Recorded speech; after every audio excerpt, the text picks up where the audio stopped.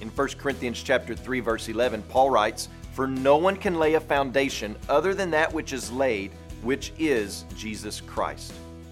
So what exactly do we mean when we say that the foundation of the church is Jesus Christ and Him crucified? We mean that the only hope for man to be made right with God is through the substitutionary and atoning work of Jesus Christ on the cross and beyond the grave. We are broken, sin-sick people who defied our Creator.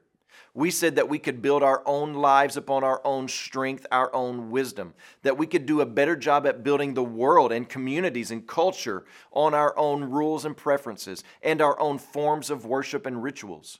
We don't need you, God. We can build our families according to what we determine is right and good and beneficial to us. This is what we have said, and this is what we've attempted to do.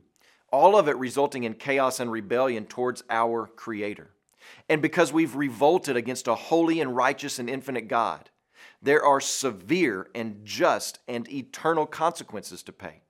We can never backtrack enough to make up for all of our wrongs. All of our good and noble acts are laced with the poison of our dark hearts. But God, in the eternal halls of His wisdom, planned a redemption story.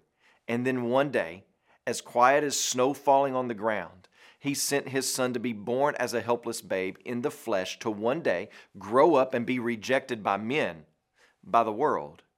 And the purpose of Christ's coming was so that He would willingly go to the cross innocently, but not without purpose. You see, from the beginning of man's fall into sin, God promised that a Redeemer would conquer sin for the world.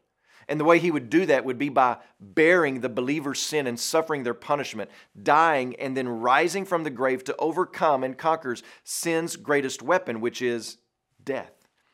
So my friends, God did that, compelled by love. Have you heard the command to repent and turn to Him in faith and trust? That is how we receive this gift. And is that gift yours today? This Jesus, His work, is the foundation of the church. The church's message is not do better, try harder, be more empathetic, more loving, build your life better.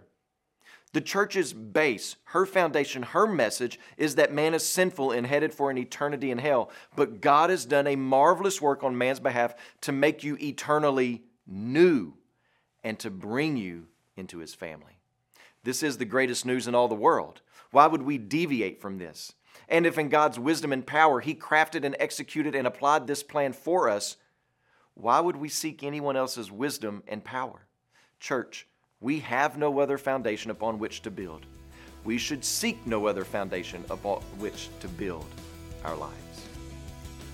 Today when you pray, please pray for Todd and Tina Cox, our missionaries in Georgia. And also remember the Ilonggo Life Word broadcast that's heard in the Philippines.